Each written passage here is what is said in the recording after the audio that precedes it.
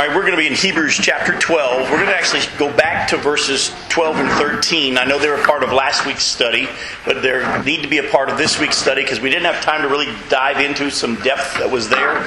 And we're going to go all the way from chapter 12, verse 12, to the end of the chapter, Lord willing, in the time that we have here for this study. So let me read the whole section to you, and then we're going to break it down into 4 sections, all right? Starting in verse 12 of chapter 12. Therefore, strengthen your feeble arms and weak knees. Make level paths for your feet so that the lame may not be disabled, but rather healed. Make every effort to live in peace with all men and to be holy. Without holiness, no one will see the Lord. See to it that no one misses the grace of God, and that no bitter root grows up to cause trouble and defile many. See that no one is sexually immoral or godless like Esau, who for a single meal sold his inheritance rights as the oldest son. Afterward, as you know, when he wanted to inherit this blessing, he was rejected. He could bring about no change of mind, though he sought the blessing with tears.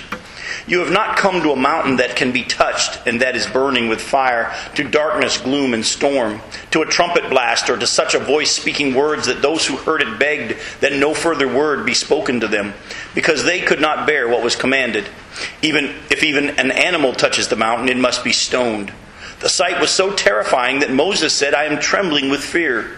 But you have come to Mount Zion, to the heavenly Jerusalem, the city of the living God. You have come to thousands upon thousands of angels in joyful assembly, to the church of the firstborn, whose names are written in heaven.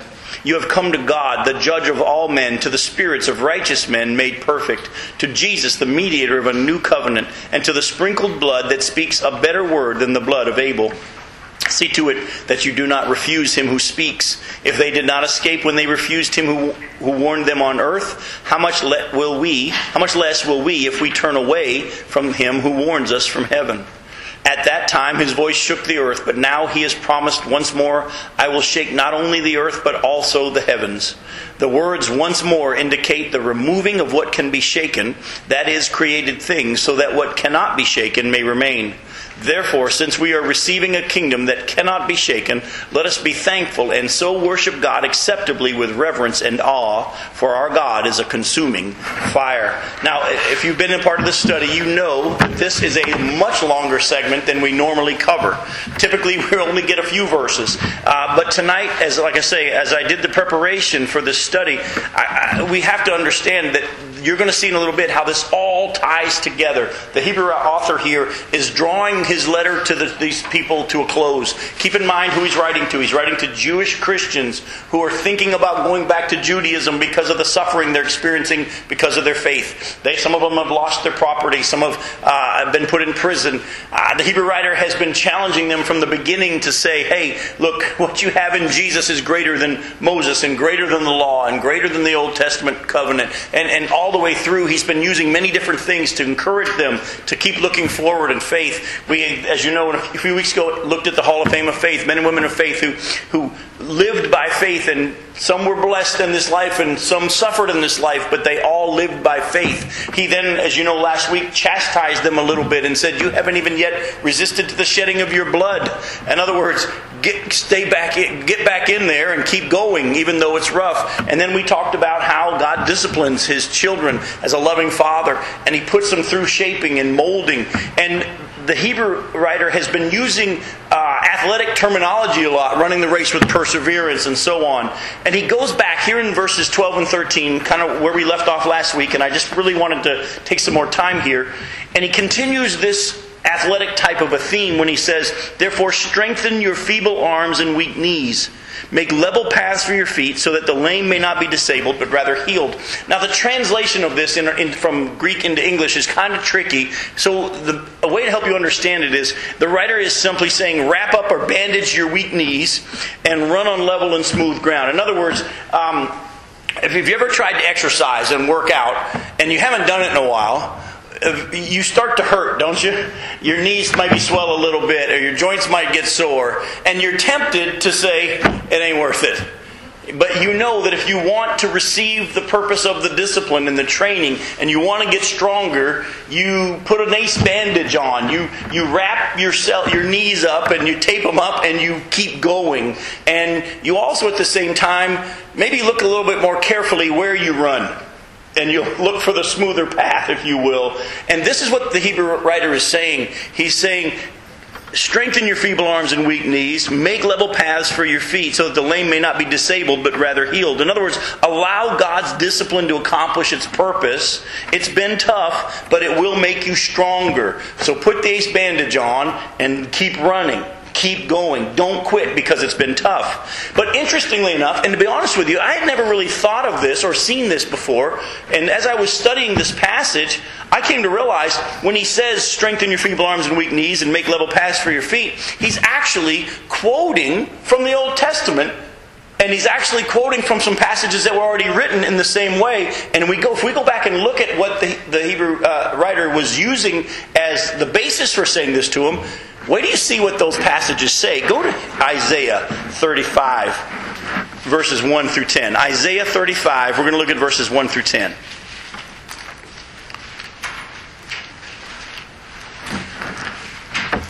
Now, the Hebrew author is quoting from verse 3, but I want you to look at the context from what this passage is that he pulls it out of. In Isaiah 35, starting in verse 1, it says, the desert and the parched land will be glad.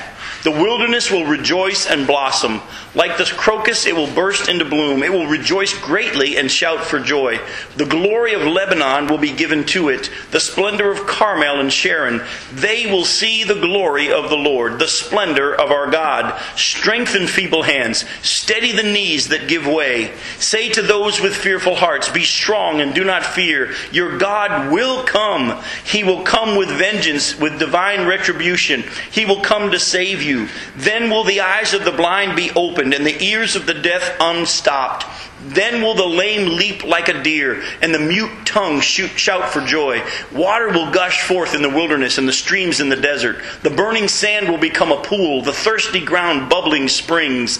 In the haunts where jackals once lay, grass and reeds and papyrus will grow, and a highway will be there. It will be called the way of holiness. The unclean will not journey on it. It will be for those who walk in that way. Wicked fools will not go about on it. No lion will be there, nor will any ferocious beast get up on it. They will not be found there, but only the redeemed will walk there, and the ransomed of the Lord will return. They will enter Zion with singing. Everlasting joy will crown their heads. Gladness and joy will overtake them, and sorrow and sighing will flee away.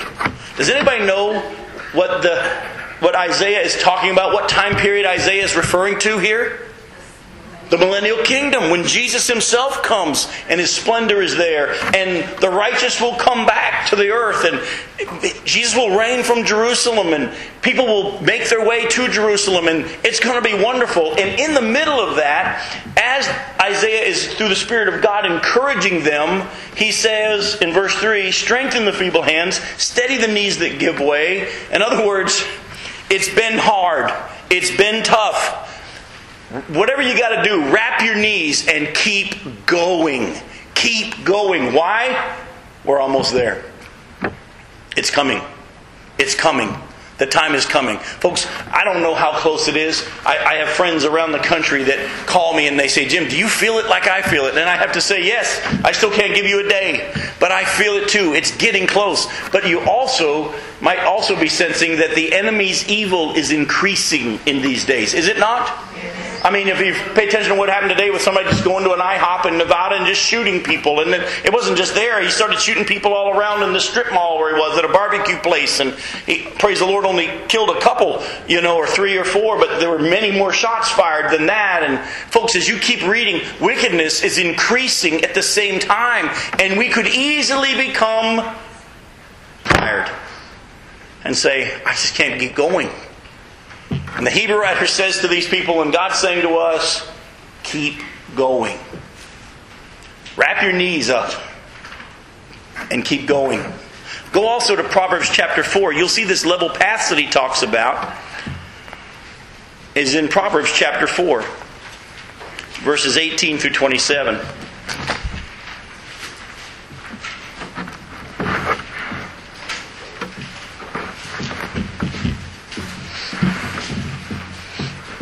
Proverbs chapter 4, starting in verse 18. The path of the righteous is like the first gleam of dawn, shining ever brighter till the full light of day.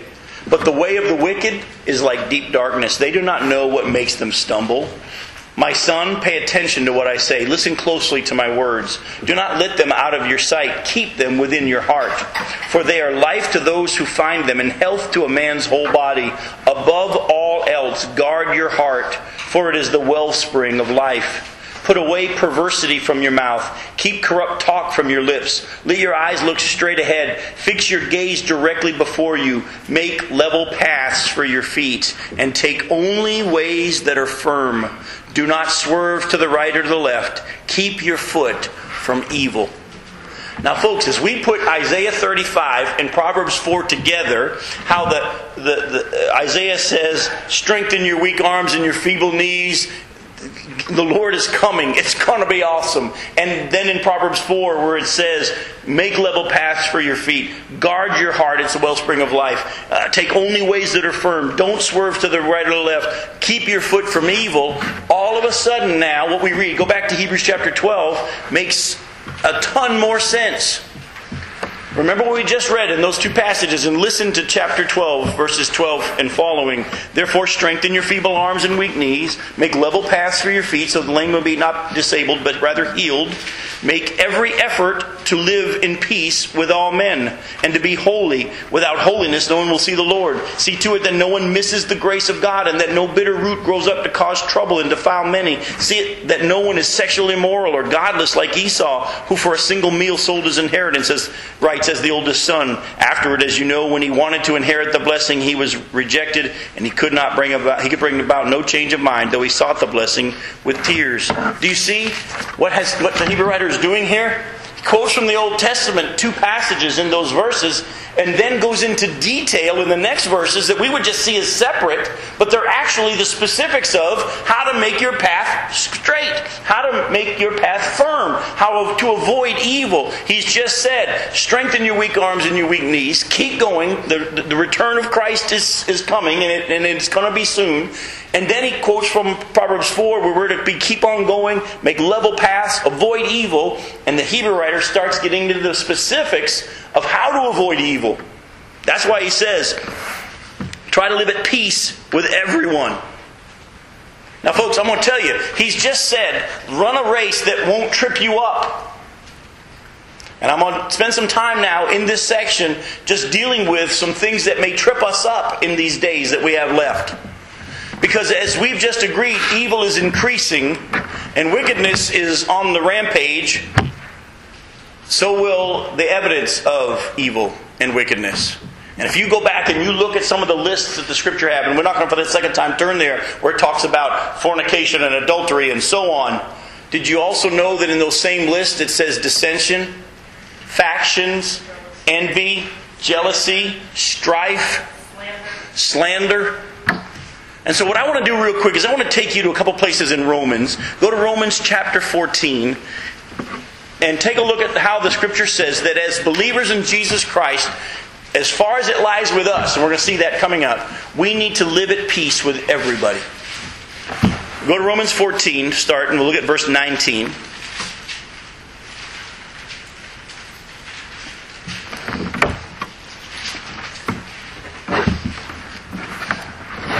It says, let us therefore make every effort to do what leads to peace and to mutual edification. I'm going to say it again. Let us therefore make every effort to do what leads to peace and to mutual edification. Romans chapter 12, verse 18. I just quoted it to you as I was setting it up, but I want you to see it. If it is possible, as far as it depends on you, live at peace with everyone. Folks, I'm going to just give you a little heads up. If the Scripture is telling us, and God's telling us in these last days to make sure that we run straight and we keep going, one of the things that's going to trip us up is dissension. And you need to be watching for it and be ready. And what does the Bible say should be our response? As far as it lies with us, as far as it's possible, make every effort to do what? To be at peace with everyone. Now, does that mean everybody's going to be at peace with you? And yes, we're trying to build up. Yeah, you're trying to build them up. Well, you definitely have to be humble to be able to try to build that person up. Now, it doesn't mean that everybody's going to be at peace with you. But you need to make sure that you're not one of the reasons that there's an issue between you and somebody else.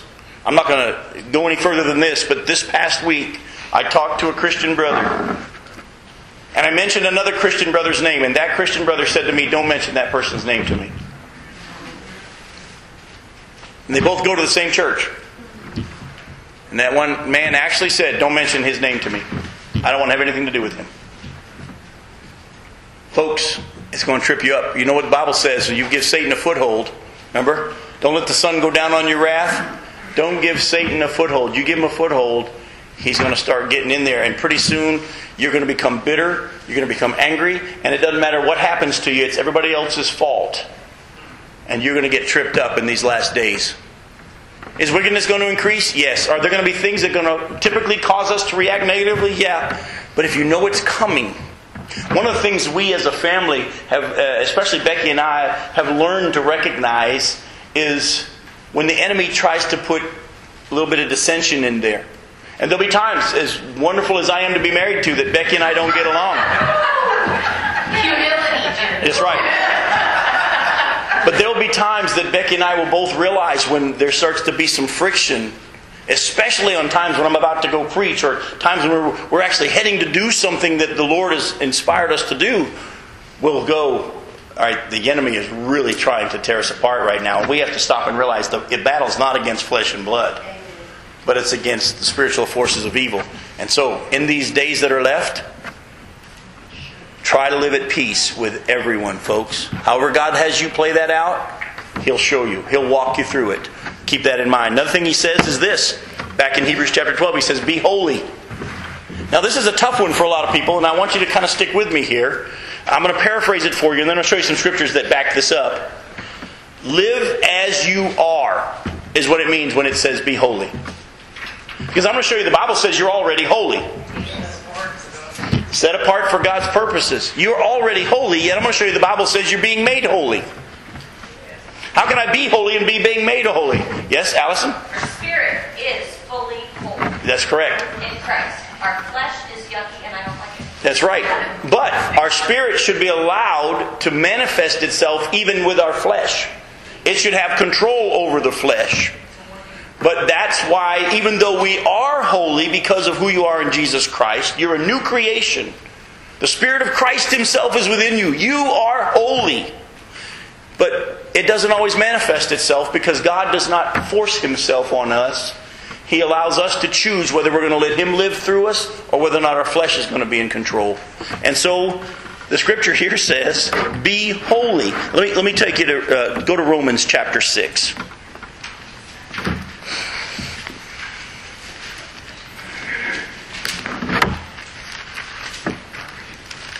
Look at verses 19 through 22.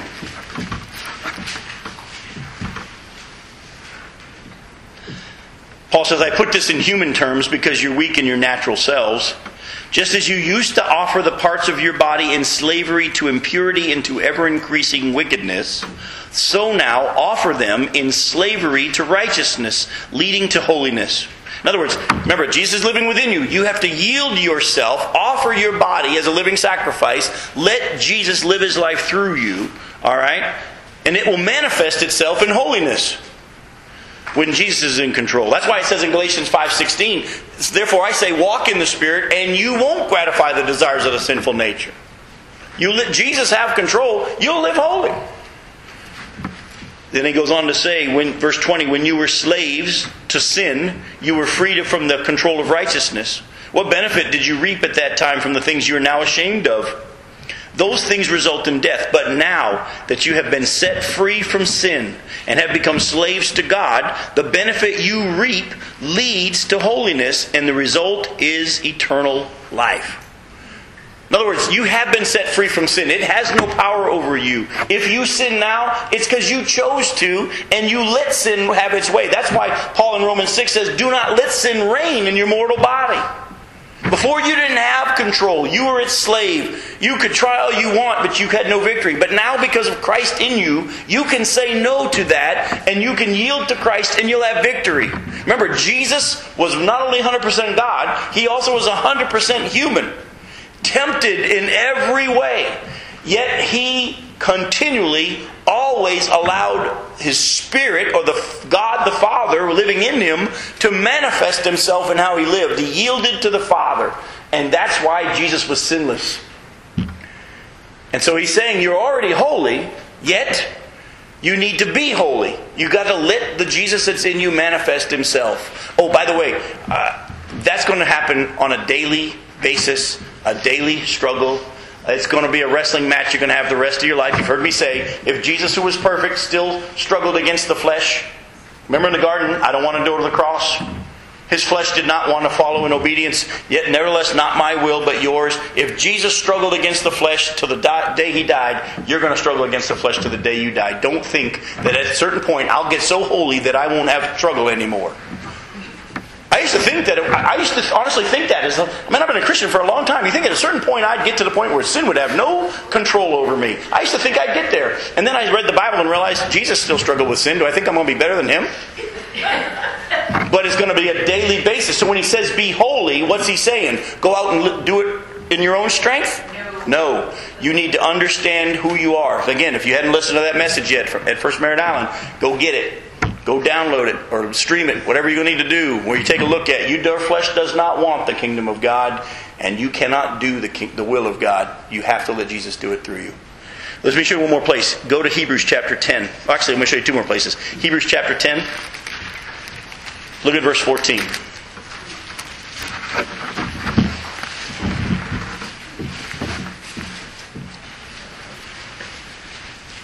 It says, because by one sacrifice, He, Jesus, Hebrews chapter 10, verse 14, because by one sacrifice, He, Jesus, has made perfect forever those who are being made holy. Do you see it?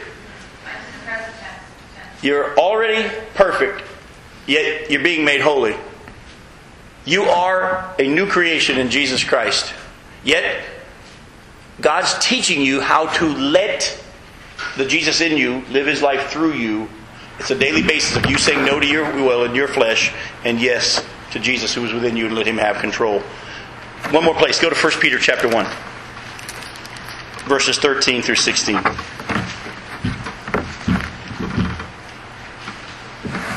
Chapter 1 of 1 Peter, verse 13 and following. Therefore, prepare your minds for action. Be self-controlled. Set your hope fully on the grace to be given to you when Jesus Christ is revealed. As obedient children, do not conform to the evil desires you had when you lived in ignorance. But just as He who called you is holy, so be holy in all you do. For it is written, be holy because I am holy. Now for years, I have to be honest with you, I read that as this. God says, I'm holy. Jim, you need to be like me. And I tried. I'll be honest with you. I tried to be holy. Guess how I did? Not well. But the more I studied this, the more I came to realize, and you look at the whole of Scripture, and we've just looked at some of it. He's saying, be holy because I'm holy. And what that means is, I'm holy. I'm the one inside of you. Apart from me, you can do what? So if He's holy and He's inside of me, can I be holy? Yes, I can. But only as I yield to Him in faith and believe that He will give me the victory over sin. And that's a daily thing, throughout the day thing, of resting in Him and trusting in Him.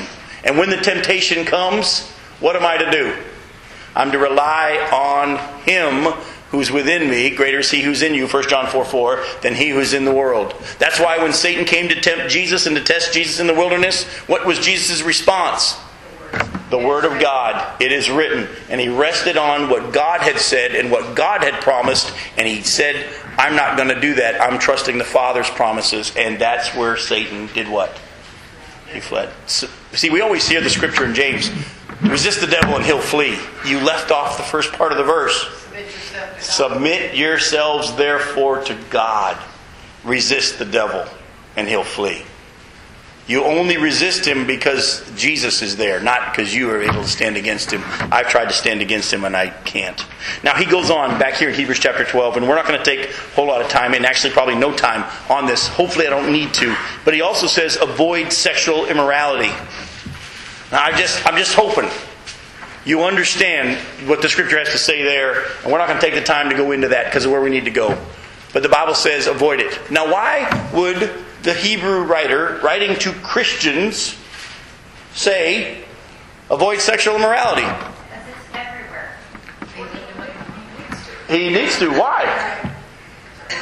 Because it is an issue. It's going to be there. It's going to be a temptation.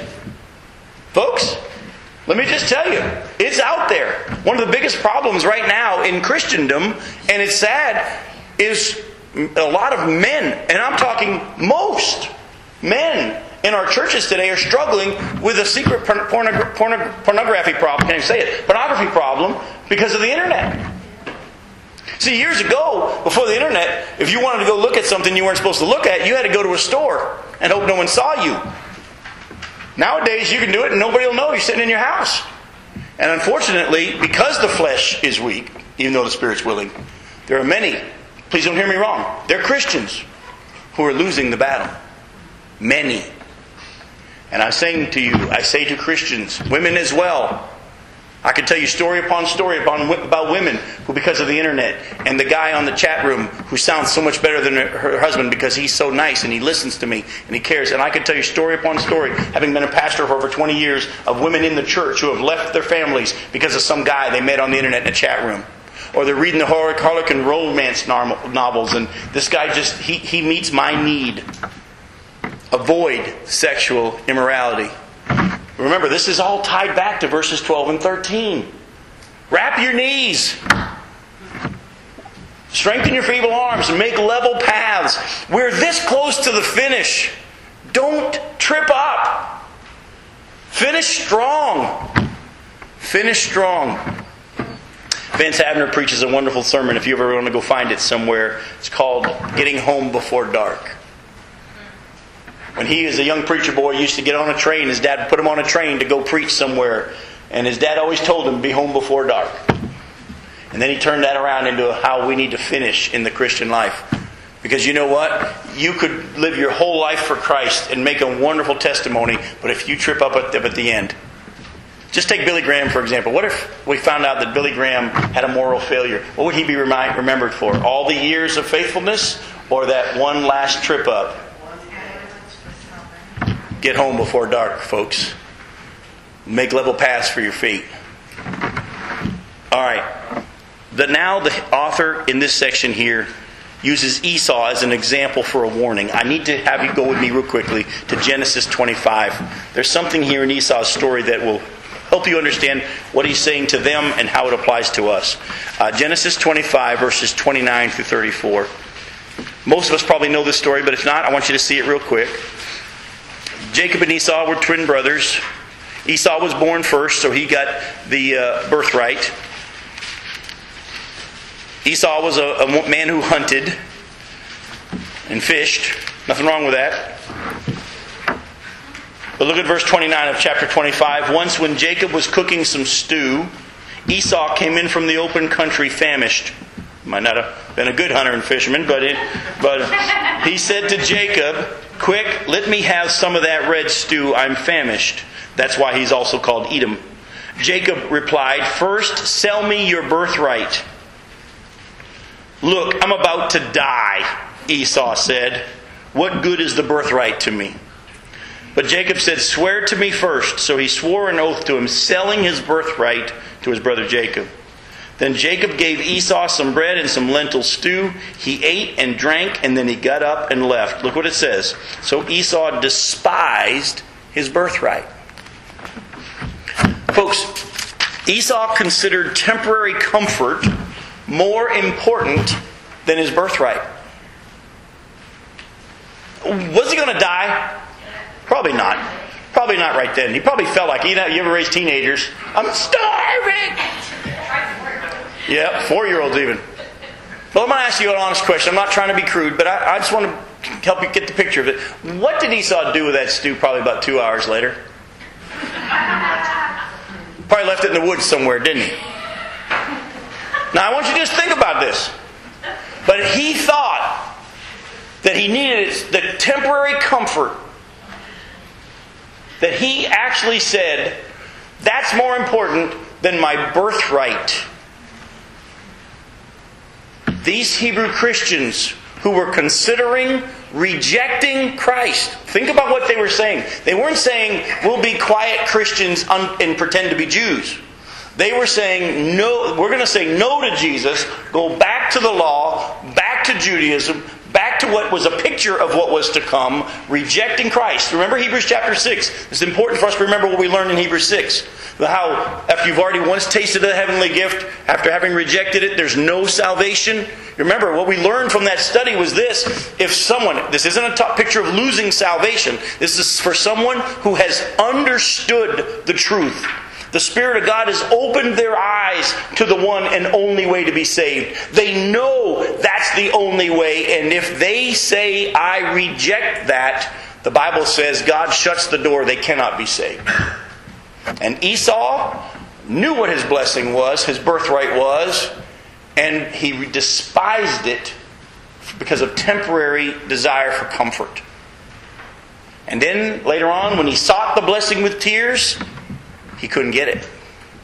And the Hebrew writer is warning again those in this group that he's writing to who might not truly really be saved. That's why he keeps speaking to them as if they are saved, and other times it looks like maybe they're not. He's saying to them, right now you guys are experiencing some temporary discomfort in this life. To be honest with you, you haven't even shed blood yet, but you've had it rough. And you're thinking of despising your birthright as a child of God for temporary comfort. Don't be like Esau. Because if you remember, once Esau made that decision, it was too late and he couldn't come back. And this is what he's saying here. It's a continual warning. Let's jump over to Hebrews chapter 12, verses 18 through 24.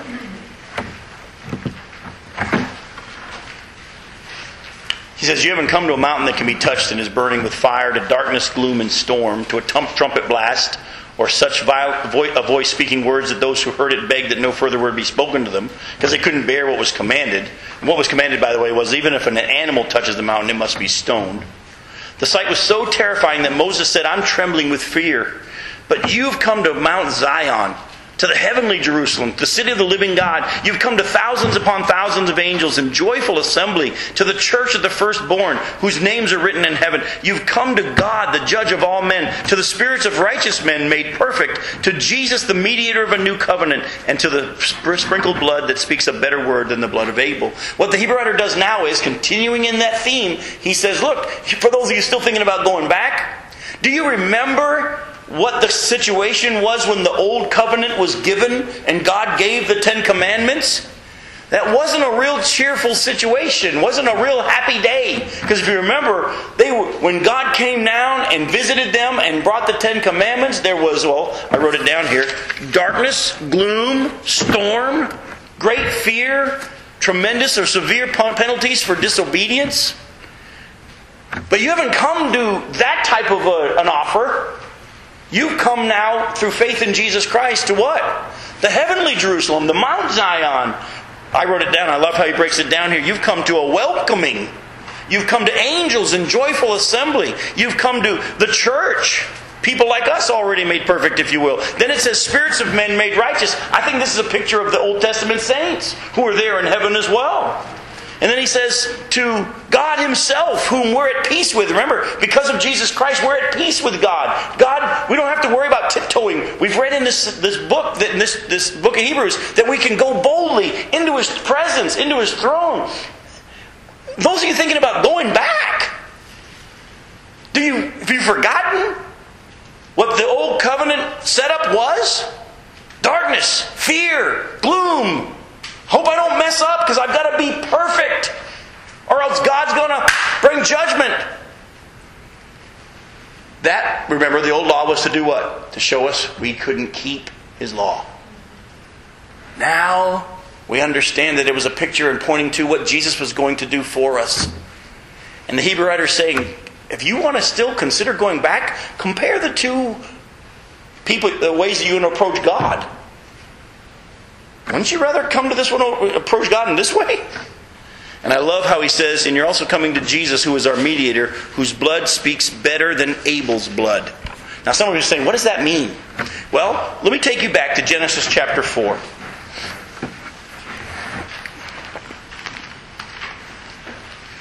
Now stick with me, because some of you are all sitting here going, okay, this is all well and good, but Jim, there's nobody in this room that's thinking about going back to Judaism.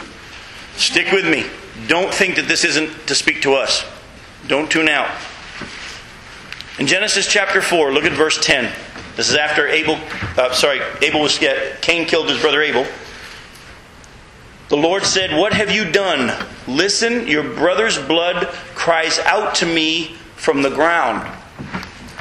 Abel's blood cried out for what? Vengeance, justice. What does the blood of Jesus say? Forgiveness. Do you see how Jesus' blood speaks a better thing than that of Abel's? Listen to Colossians chapter 1, verses 19 and 20. It's really clear right here. I'm going to read it to you. If you want to turn there, you can, but I might beat you to it and you'll get frustrated, so I'm just telling you now. Colossians 1, verses 19 and 20. Just listen. "For God was pleased to have all His fullness dwell in Him, and through Him to reconcile to Himself all things, whether things on earth or things in heaven, by making peace through His blood shed on the cross." Abel's blood cries out vengeance, retribution, justice. Jesus' blood offers forgiveness, reconciliation. And how does that relate to the saints that are how much longer? Well, and that's one of the things. That's one of the pictures, by the way, of the difference between the church and the tribulation saints.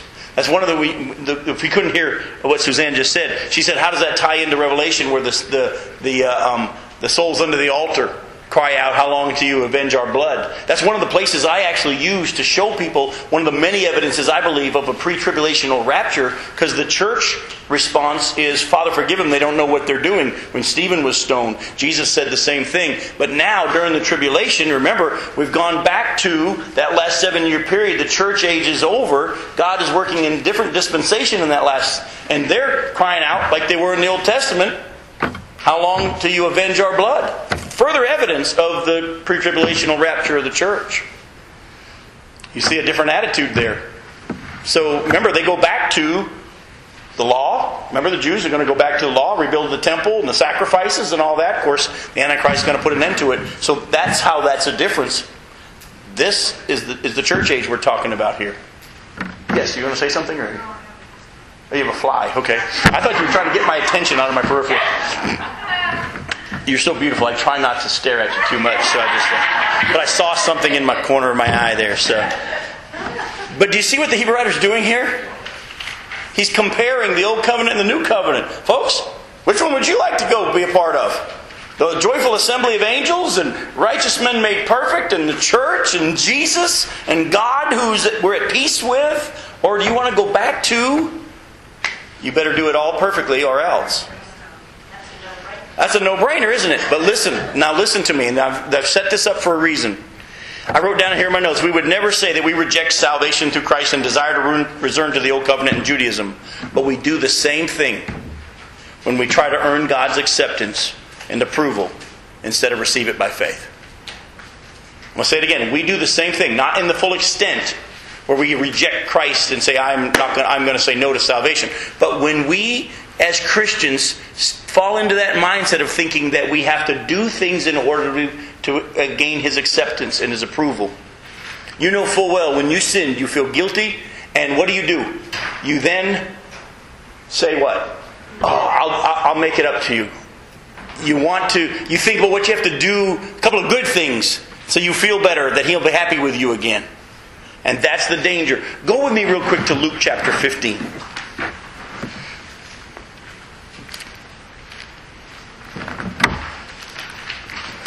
Now this is the story of the prodigal son, but we're going to look at the older brother just to look at what's going on there.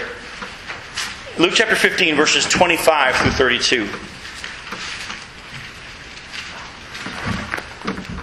It says, "Meanwhile, the older son was in the field, and when he came near the house, he heard music and dancing. So he called one of the servants, and he asked him what was going on. 'Your brother has come,' he replied, 'and your father has killed the fattened calf because he has him back safe and sound.' The older brother became angry and refused to go in. So his father went out and pleaded with him. But he answered his father, look, all these years I've been slaving for you and never disobeyed your orders. Yet you never gave me even a young goat so I could celebrate with my friends. But when this son of yours, who has squandered your property with prostitutes, comes home, you killed the fattened calf for him. My son, the father said, you are always with me and everything I have is yours. But we had to celebrate and be glad because this brother of yours was dead and is alive again. He was lost and is found. I don't know if you see this or not, but the older son thought that how he got his father's acceptance was through obedience. Through doing, I never disobeyed an order. I slaved for you. I've been busting my fanny and it's not paying off. And the father says, you don't get it. I'm always with you. Everything I have is yours. You just had to receive it by faith. You don't earn it. And so I want to challenge you. You're not going back to Judaism. Most of us didn't come out of Judaism. But when we think we have to do certain things in order to get back in His good graces, you're still thinking you have to earn it. And you don't earn it. It's received by faith. You thank Him for it.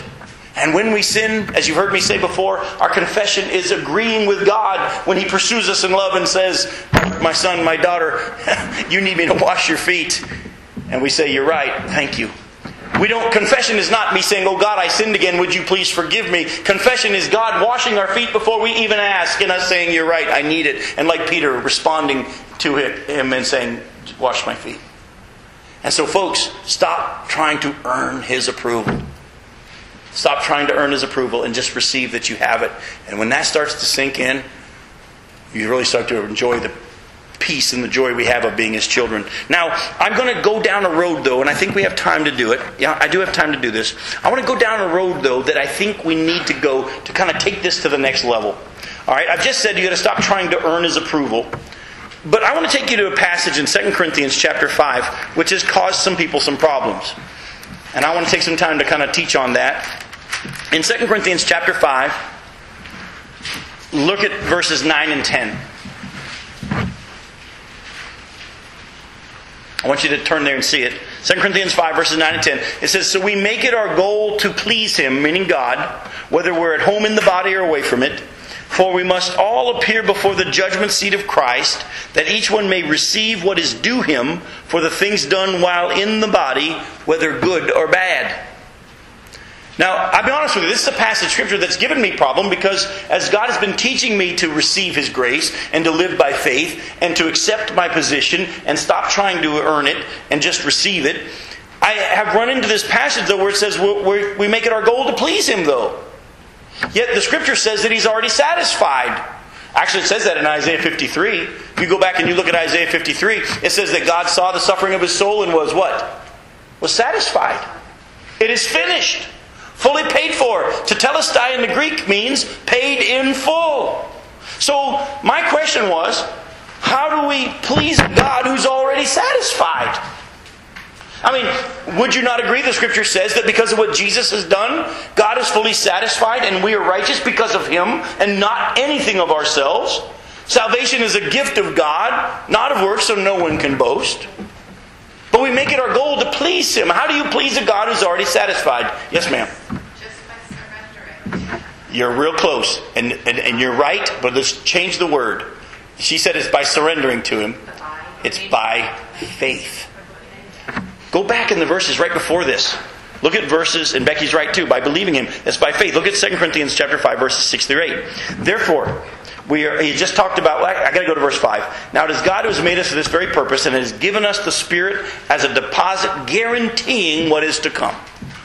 Therefore, we are always confident and know that as long as we are at home in the body, we are away from the Lord. We live by what? Faith and not by sight. We are confident, I say, and would prefer to be away from the body and at home with the Lord.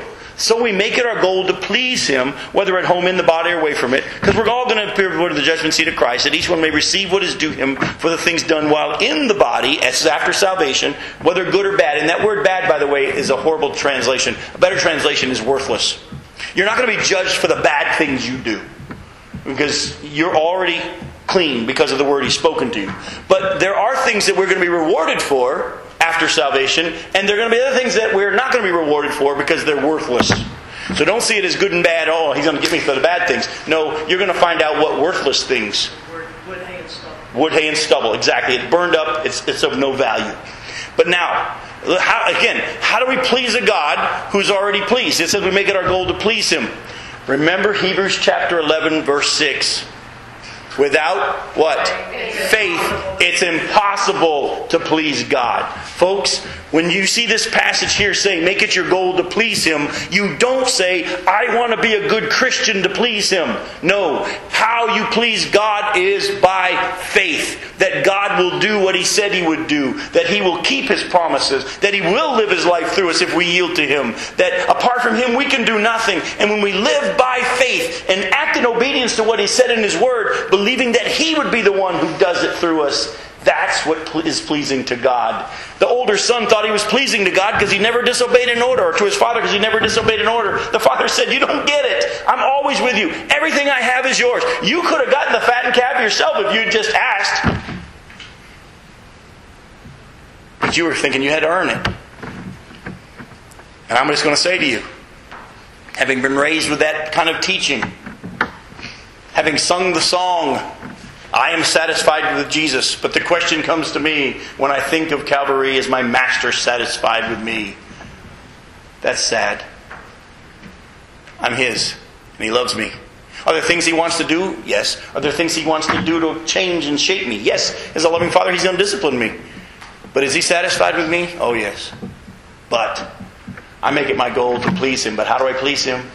By faith. Without faith, it's impossible to please Him. Jim, what are some of the other translations of the word, wherefore we labor? What are some other translations? Okay, where are you at? What verse? 9. Verse 9 says, make it our goal to please Him whether we're at home in the body or away from it. How does yours read? Whether we labor, whether present or absent, we may be accepted of Him. But the word labor seems... Yeah, and again, all work, it's exactly. Well, the thing is, it's that work attitude. Well, let me give you an example of that. What are some of the other translations? Well, honestly, my translation doesn't have the word labor. It just says we make it our goal to please Him. So it doesn't even have a translation of that word labor. Aim. So the word goal instead of labor. Hers says aim. Any other translation, Jeff? What do you have? In verse 9, his translation says we make it our labor. That's King James.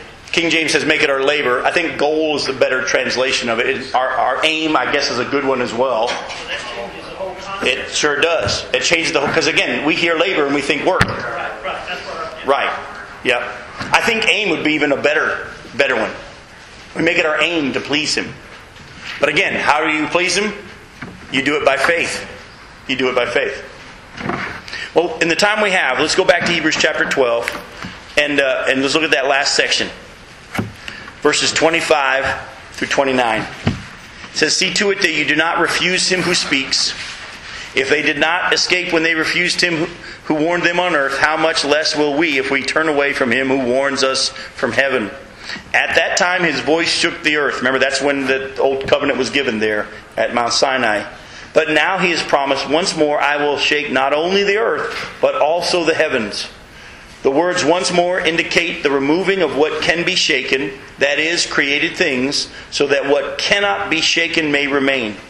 Therefore, since we are receiving a kingdom that cannot be shaken, let us be thankful and so worship God acceptably with reverence and awe, for our God is a consuming fire. Now again, if you were to read this all by itself, it puts a little fear in there, doesn't it?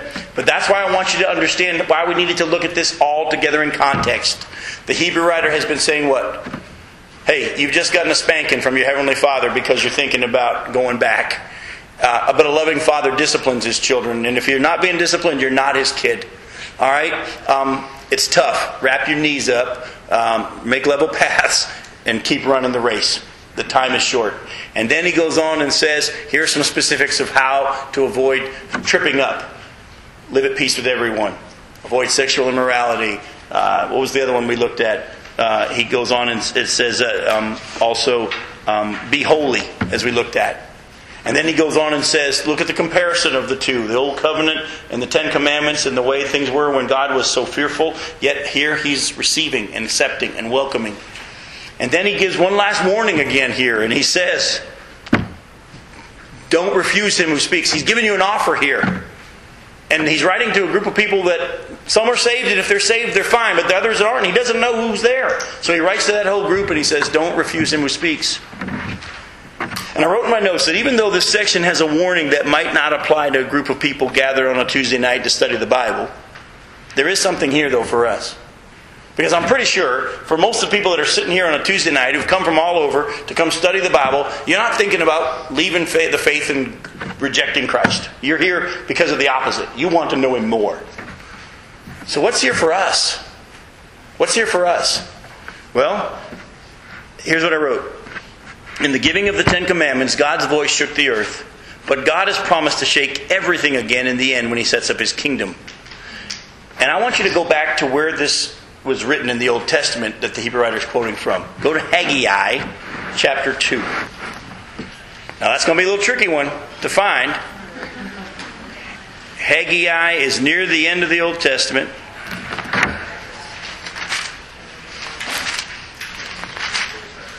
Right? Very good. I heard someone say it right before Zechariah. If you try to flip through and do the old spin the pages, you won't find it that way, folks, because you probably only got 1 or 2 pages at all. But listen to Haggai chapter 2, verses 6 and 7. This is what the Lord Almighty says. In a little while, I will once more shake the heavens and the earth, the sea and the dry land. I will shake all nations, and the desired of nations will come, and I will fill this house with glory, says the Lord Almighty. What's this a picture of again? The end of the tribulation period, when you remember, there's going to be all those earthquakes that are precursors to it. Then there's going to be the earthquakes that are happening during the tribulation period. And then at the end there's going to be this massive earthquake that totally changes the shape of the earth. Jesus Himself will come, and the millennial kingdom will be set up, and we are receiving a kingdom that cannot be shaken. And what you don't realize is at the very end of Hebrews chapter 12, what the Hebrew writer is doing is what he was doing in verse 12 and 13. Remember 12 and 13 when he says, strengthen your weak arms and your feeble knees? And he was quoting from Isaiah 35 when he says, it's tough now, but there's a time coming when all this bad stuff will no longer be bad, and Jesus will be here, and it's going to be wonderful. He ends with that same thing. And so I'll paraphrase what the Hebrew writer says. Stay on the winning team. Stay on the winning team. I like to watch sports. And I'm a real big Florida State fan. And sometimes I don't get to see the football games on TV, but the football season's starting up again. And it reminds me of a few times in my life when I hadn't seen the game, but I knew that they had won. And it sure made watching the game easier because there were times it didn't look like they were going to win. You know what I'm saying? But if you already knew by the end of the game your team was going to win, you could watch that game and you'd be okay. And you think to yourself, boy, I'm so glad I know they're going to win because it doesn't look like they're going to win right now. But thank God I know the end. God has given us in this book how it's all going to play out. Are you willing to keep living by faith? Is He going to come get us this month? I hope. I don't know. A lot of things sure point toward the possibility, but I don't know. We're making plans for October. I've actually booked plane flights to go preach in October and in November and December. But I know this much. What He's told us is this. Keep running. If you're sore, if you're tired, wrap yourself up, if you will. Be strengthened by the Word. Avoid the stuff that's going to trip you up, because it's going to get more. And keep your eyes on Jesus. There's a time coming, and very soon, when we won't have to run the race anymore. And if you see your brother or sister getting tired, go lock arms with them and say, keep coming, you're going to be all right. God's going to get us there. Because I might need you to do it for me one of these days. Let me pray for us. Father, boy, we have covered a lot. And I thank You for the way in which Your Spirit is able to help us to kind of tie things together and to see this book that we've read maybe, or even understood a little bit, but to see how this all ties together. Father, we thank you for the fact that as we read this, we're not trying to figure out how much of the Hebrew writer's humanity was involved, because you inspired every word. Your book says that. And we thank you for the fact that as we read this then, we can just look for what you're saying. Lord, thank you for the fact that we can study a book like this, the book of Hebrews, and not even know who the actual human author was. And it really doesn't matter, because we know that you're the one who wrote it. And Lord, you have a message, not only for those who heard it at that time, but your word is alive and living, and it speaks to us today. And so, Lord, each of us knows how you've spoken to us tonight and how we can apply these truths. And we just pray now that by your grace, as we yield to you in obedience, that we would let you apply these truths in our lives and watch you manifest yourself in holiness in our lives. We pray this in Jesus' name. Amen.